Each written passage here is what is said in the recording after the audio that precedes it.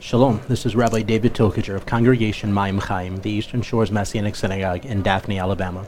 I want to thank you for taking the time to listen to this podcast of our message from Shabbat service. We pray it is a blessing to you and that you see the beauty and light of Yeshua Meshichenu, Yeshua, our Messiah, in every word you hear. Amen. If you have your scriptures, go ahead and open up to Numbers chapter 13. Avarachamim, Father of mercies, we worship you, we love you, and we adore you.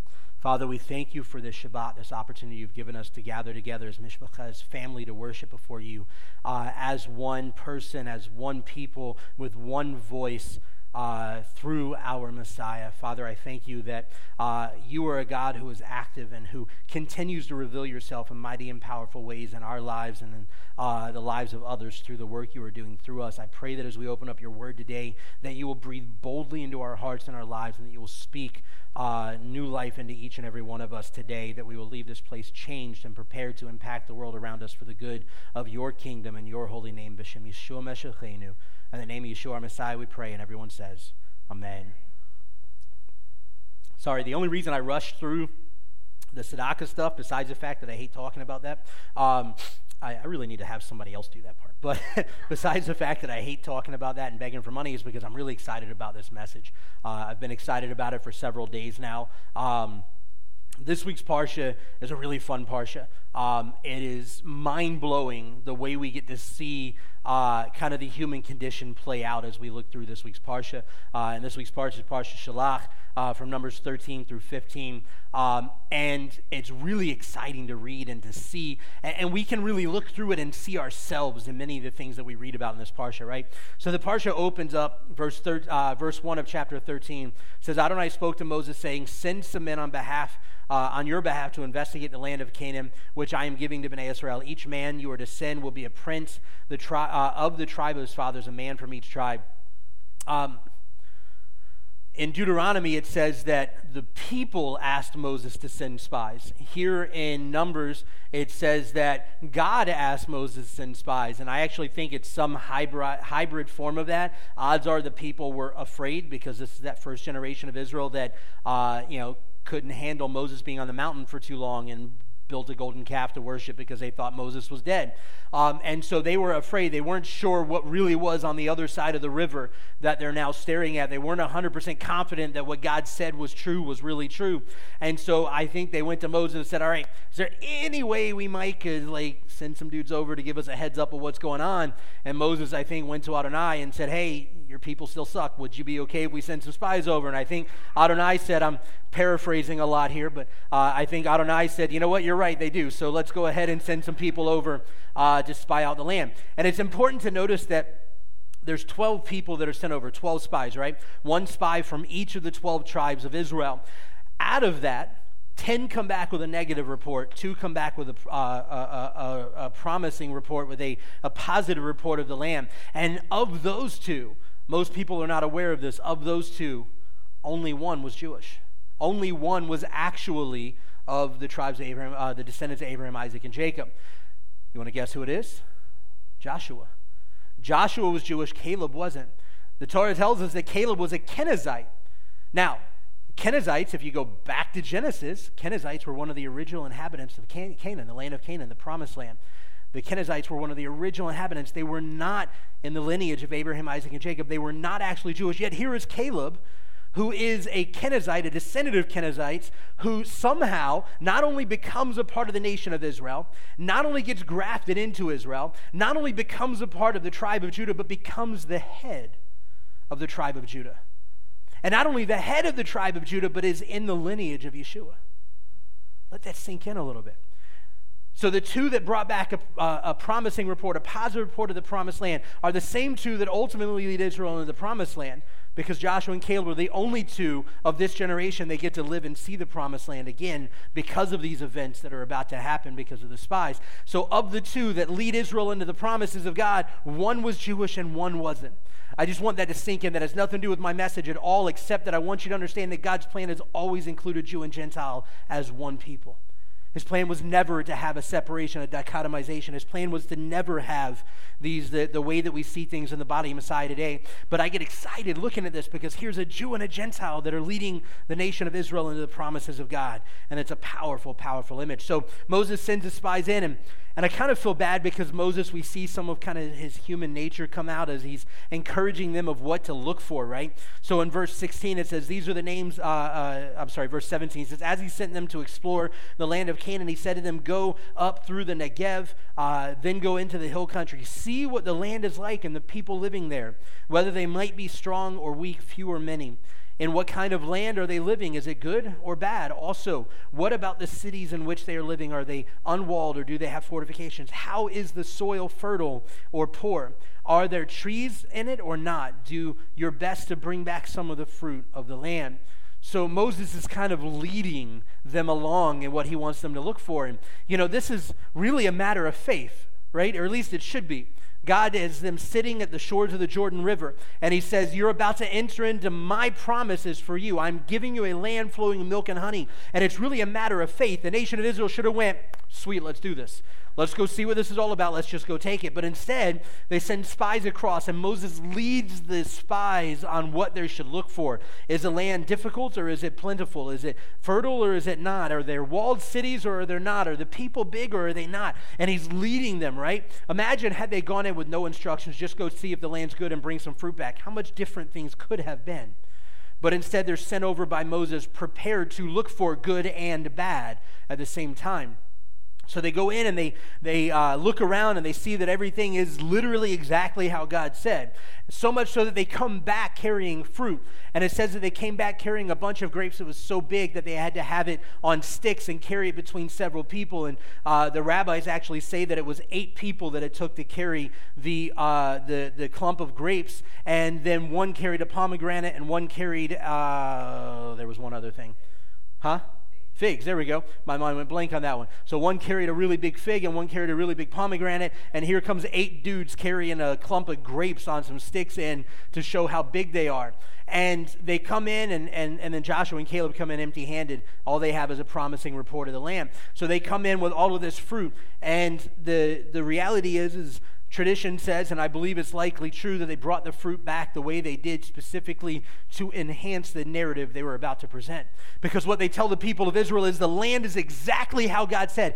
Everything is perfect. The land is flowing with milk and honey. There is plenty to eat. There is plenty to do. The place is wonderful. But we can't take it. But we can't take it because the people are too big. They're like giants. We look like grasshoppers to them, and we think they and they look like these giants. And look, here's some giant grapes to show you how big they are. The only way they can get that big is to eat these monster grapes. Look at how big they are.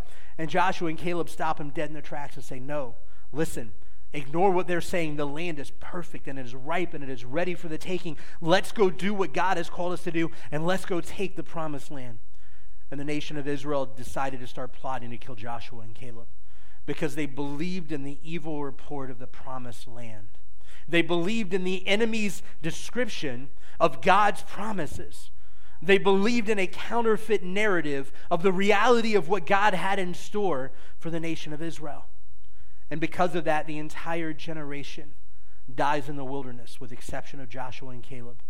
They are not able to go into the promised land. Only their children, the second generation of Israel, is ultimately able to go into the promised land. And as we look at this, what we realize is that the people of Israel, as we've said before, this first generation coming out of Egypt, they were used to Egypt providing for them. They were used to their needs being met by the Egyptians. And it's not to say it was a good scenario by any means, but they had this messed up idea, remembering or misremembering, or however you want to word it, back to Egypt and how grand and glorious things were in Egypt. Whereas their children, the second generation that were raised in the wilderness, all they knew was God's provision. So when all you've lived on is God's promises, it is way easier to trust in God's promise for his promised land. But when all you've known is the world's provision, it's way more difficult to trust in the promise of God in the promised land. And so what we see is this entire generation, the first generation of Israel, is condemned to die in the wilderness. And immediately afterwards, they hear this message from Moses. Hey, God said, you guys are idiots, and you're going to die here, and your children will inherit the promises of God. And they went, we done messed up. Let's go take the land. And they rush in without God, without Moses, without the leading of the presence of God. And they rush into the land, and thousands die right then and there because of it. The reality is it was just a beginning of the culling of the herd, and they're getting ready for the second generation to go in. But then we come to Numbers chapter 15. And randomly at the end of chapter 15, at the very end of this Parsha, we have this description of the tzitziot, of the tassels that we wear on our talit gadol and our talit katan. And if you'll turn there, verse 37 of Numbers chapter 15. It says, Adonai spoke to Moses, saying, Speak to Bnei Israel. Say to them that they are to make for themselves tzitzit on the corners of their garments throughout their generations, and they are to put blue cord on each tzitzit. It will be your own tzitzit. So whenever you look at them, you will remember all of the mitzvot, all the commandments of Adonai, and do them and not go, spying out after your own hearts and your own eyes, prostituting yourselves. This way, you will remember and obey all of my mitzvot, and you will be holy to your God. I am Adonai your God. I brought you out of the land of Egypt to be your God. I am Adonai your God. Now, a lot of times we look at the command for the tzitzit, and as we wear them and we think about them, we wear a talit gadol, we look at this command and we focus on the fact that it says that we are to look down upon them and remember the commandments. But what's really interesting here is if we actually pay attention, we recognize that the command to wear tzitziot is actually directly connected to the evil report of the spies in the nation of Israel rejecting God's promises of the promised land because of the report of the spies. He says here, verse 39, it will be your own tzitzit. So whenever you look at them, you will remember all of the mitzvot of Adonai and do them, and not go spying out after your own hearts and your own eyes, prostituting yourselves. The word here in Hebrew that's used for spying, this word is actually, if I can get my note to work, come on. This word is tatsuru, from the root word tor, meaning to spy. This is the same exact root word, the same exact word that is used at the beginning of this parsha, in Numbers 13, when Israel is told to send spies into the land. It's the exact same word. There's several words in Hebrew that can be used for spying, yet God chose in this parsha to begin the parsha saying, we're sending you out to spy out the land, and to end it by saying, you're going to wear these tzitzit as a reminder not to spy after your own hearts and do what you desire to do. The reality here is that these words were selected intentionally by Adonai to remind Israel of their mistake with the report of the spies, and to remind them not to do the same thing, spying after their own heart and their own eyes and breaking covenant with Adonai. When we go a little bit further back into verse 39, the Hebrew where it says, it will be your own tzitzit. Verse 39, that word there that's translated as it will be, the word is actually oto, which is translated as it here, but it's actually he, as in he will be your tzitzit. And the Talmud says that the most accurate translation is he. As a matter of fact, if you punch this word in Hebrew into a Hebrew translator, it comes out with he will. All right, so it's literally he. They say that when one looks at the tzitzit, particularly the techlet or the blue string, that we see God, or as I would like to say, we see Yeshua, the living Torah, the living Word, and we're reminded to keep the commandments. If we look at the tzitzit, the way that they're tied, first off, the Hebrew word tzitzit itself has a numerical value of 600. We look at the fact that each tzitzit has 8 strings and 5 knots, 5 total knots in the tying process. 8 and 5 is 13. 600 is the numerical value of the word tzitzit, plus 13 added to it for the knots and for the 8 strings, and we get 613. How many commandments are there in the Torah? 613. Now again, this is just tradition, right? The way we tie them is just tradition, but it's specifically designed to bring us a reminder of the 613 commandments of the Torah, or more specifically, the Torah itself, which is ultimately to point us to the Word made flesh, the Torah itself made flesh, Yeshua HaMashiach. When we look down at the tzitzit, the command is to tie it with techlet, with blue string, and that techlet is very complicated to come by because of the way we chose to make it, the particular dyes that are used, and the type of crustacean that it comes from, or the snail, whatever it is that it comes from, and so on. It's very difficult to come by. It's very expensive because it's very rare to come by. As a matter of fact, for hundreds of years now, Judaism has thought that we had lost the snail, that it was extinct, and we could no longer dye the string blue because of it. And so most of Judaism wears just the white strings, no blue strings at all, because the perception is, it's better that we at least try with what's available than that we not do it at all because we don't have that blue string. And so what we see is that most of Judaism has left out that blue string, but the techelet is one of the most important parts of it. It specifically says tie it on with the techelet, with the blue string. It's one of the most important parts of the tzitzit, in my opinion. And the reality is that Hebrew word for blue is the same as what we get our royal garments from. It points us specifically to the kingship, to the Yeshua. It points us specifically to that reality of him as our king and our authority. And so not only do we have this reminder from the tzitzit of his word, of his commandments, but we also have a reminder of who Messiah is as that word made flesh and as our Melech Mashiach, our King Messiah. So we see all of this wrapped up into this one simple little thing that most of the body of Messiah would go, that's just some ridiculous tradition and it doesn't matter anymore. Or that many believers today have seen these Talit Gadols, or what are often called prayer shawls, and they see it as some sort of prophetic imagery or some sort of neat worship thing to take part in, ignoring the fact that God gave us a very specific reason for why we're to wear it in the first place. And it's vitally important because it says in verse 39, it will be your own tzitzit. So whenever you look at them, you will remember the mitzvot, the commands of Adonai, and do them, do God's will, his word, his ways, and not go spying after your own hearts and your own eyes, prostituting yourself.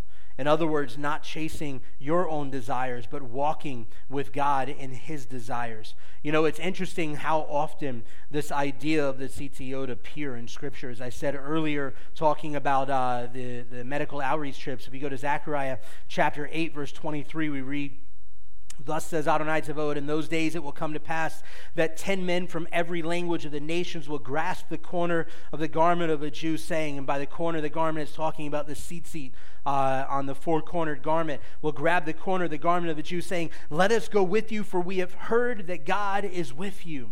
So right here in this end-time prophecy, we see the importance and the value of the tzitzit. How else are they supposed to grab our tzitzit if not to see them and to recognize what it is and what it means? And this is because they're going to see the reality of what is happening. We go forward to Matthew chapter 9, behave yourself.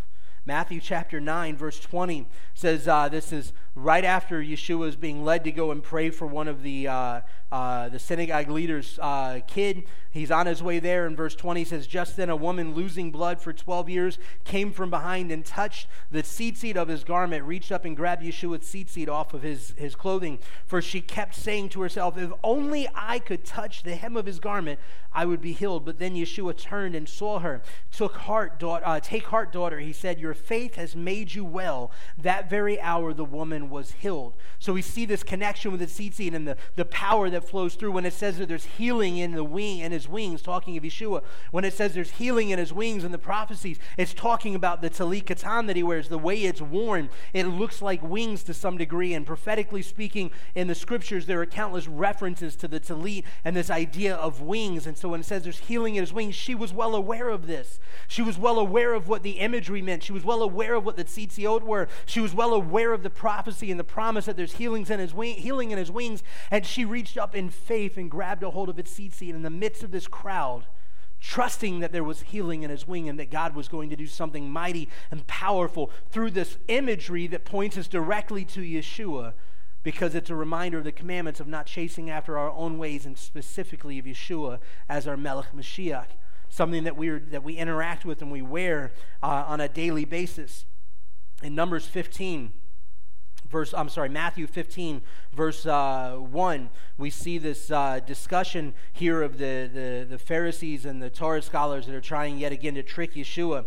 And so they're talking to him, and they say, it says, then some of the Pharisees and Torah scholars came to Yeshua from Jerusalem. They said, why do your disciples transgress the traditions of the elders? For they do not do the ritual hand washing when they eat bread, and so on and so forth. And there's this whole discussion back and forth of what's going on. In verse 8, Yeshua says, this people honors me with their lips, but their heart is far from me, and in vain they worship me, teaching that its doctrines the commandments of men.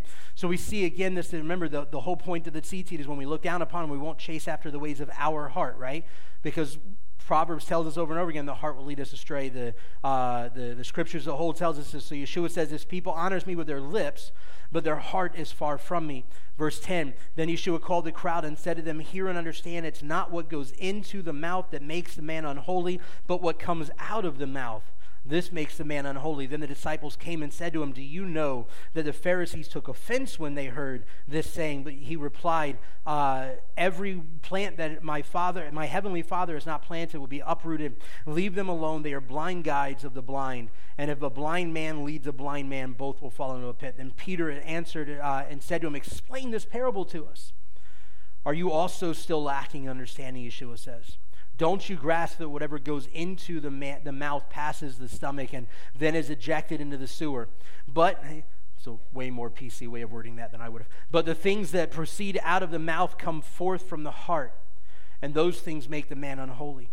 For out of the heart comes evil thoughts, murder, adultery, sexual immorality, theft, false witness, and slanders. In other words, the complete opposite of the Word of God.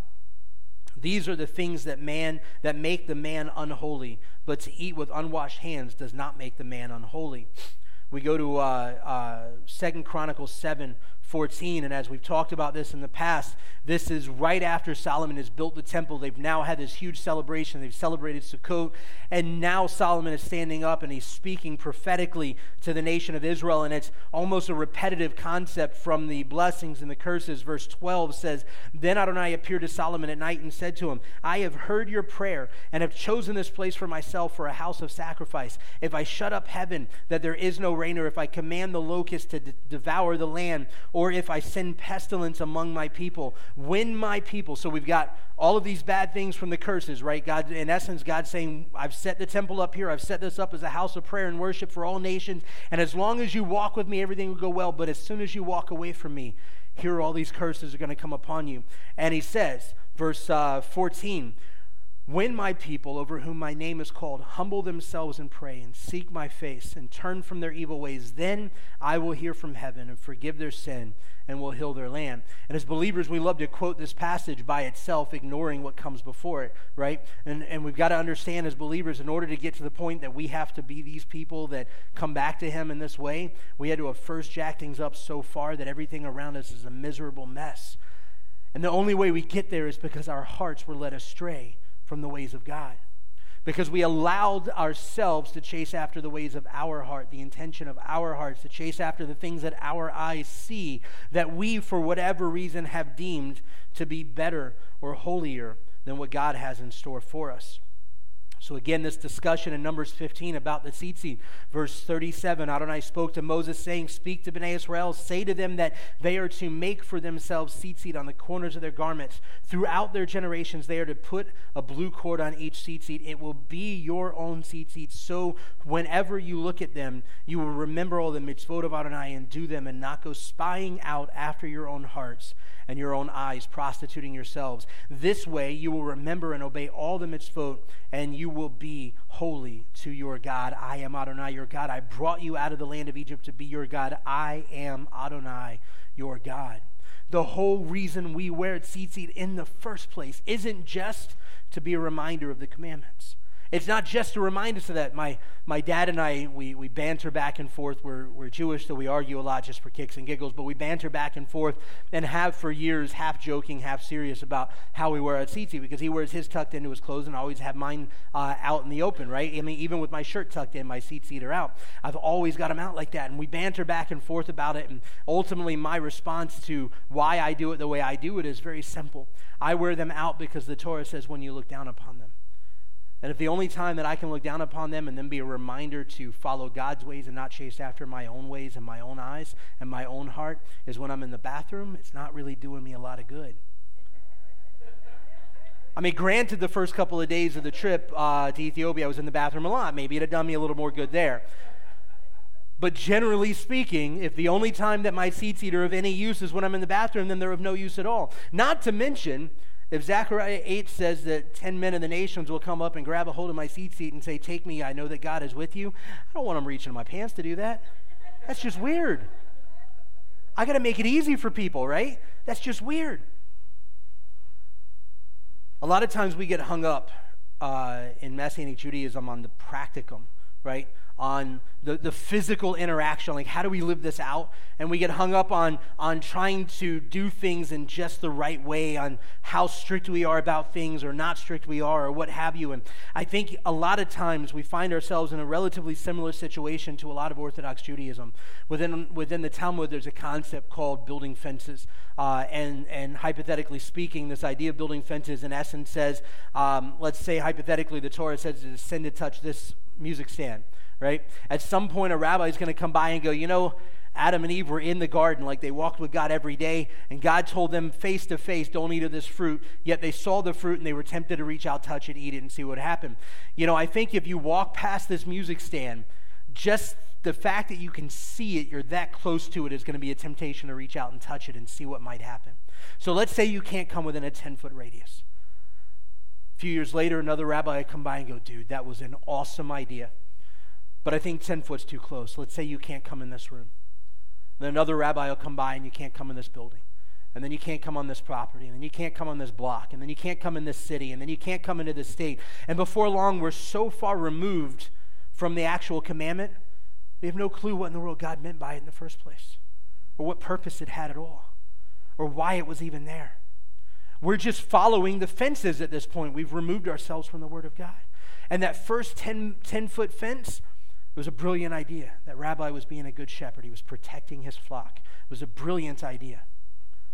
But once you get so far removed that you no longer even see the command, you no longer understand it, there's no point to it anymore. And a lot of times within Judaism and within Messianic Judaism, we allow ourselves to fall back in that same place. And so people will wear tzitzit because it's the thing to do, right? It's this Jewish thing to do, and we're at this Messianic Jewish synagogue, and it's the thing to do, so I'm going to wear tzitzit because, it's to remind me of the commandments, and that's awesome. And you know what? That's kind of sort of partially true. Yes, it is to remind us of the commandments, but there's so much more to it. The reality is that those tzitzit are there as a reminder of a heart issue. Right? We go to Matthew 5, and Yeshua talks about physical, outward sins and inward sins. He says it's all about a heart issue. He says, if you let me handle the heart, the inside, the outside will never fall to sin. And so the tzitzit are actually all about a heart issue. If it's not just about the physical way that we wear them and what we do, which I think the physical way we wear them is of great value and importance because it points us to all of this. But if we're doing it just because it's the Jewish thing to do, or just because the Torah says to, or just because, then we haven't really gotten a hold of that heart thing yet. The tzitzit are about a heart issue. It was given to us as a direct divine response to the sin of listening to the evil report of the spies. And that evil report came directly from the enemy. It was the enemy tempting them with this idea that the land isn't exactly what God said, that God can't really do what he says he's going to do. He uses the same crap on Yeshua, right? We go to Matthew 3 and Luke 3, and he uses the same garbage on Yeshua, right? And he says, but the word says if you jump that the angels will come and save you. And Yeshua goes, yeah, but the word also says, don't tempt your God. He says, but if you're hungry, the angels will bring you food. They'll bring you bread. The rocks will turn into bread. And he goes, yeah, but the word says, man shall not live by bread alone. Right? The enemy is wanting to tempt us to not believe in the promises of God. And he's really good because he's going to use the promises of God to prove to us that we can't believe in the promises of God. And if our heart's not right, we're going to chase after the ways of our heart and our eyes. And we're going to follow the temptation of the enemy. And we're going to listen to the evil report of the spies. So the question in closing today is, what are your eyes and heart looking at? What does your heart choose to chase after and to believe in? Is your heart focused on the ways of God and the promises of God and a relationship with God? Or is your heart focused on the practical, on the day-to-day practice that's outwardly we live this life that looks like it's the right thing. It looks like we're doing the right stuff. But inwardly, we're still a train wreck. The techelet, that blue string, as I said before, it's got this direct connection to Messiah. It's got this direct connection to the reality of who he is as our Melech Mashiach. When we look down at our seat, it's not solely about being reminded of the commandments, although that's a big part of it. But it's a reminder to trust in God. It's a reminder to not listen to the evil report of the enemy. It's a reminder to not give into the temptation of this world around us. It's a reminder that there is something greater that we are a part of. That God has something so much greater in store for us. And it's important that as believers in the promised Messiah of Israel, that we recognize that our tzitzit, whether you're wearing a talit katan and have them on all the time, or you have them on your talit gadol and you wear them in prayer and services, it's important to understand that those tzitzit are there for a very specific purpose.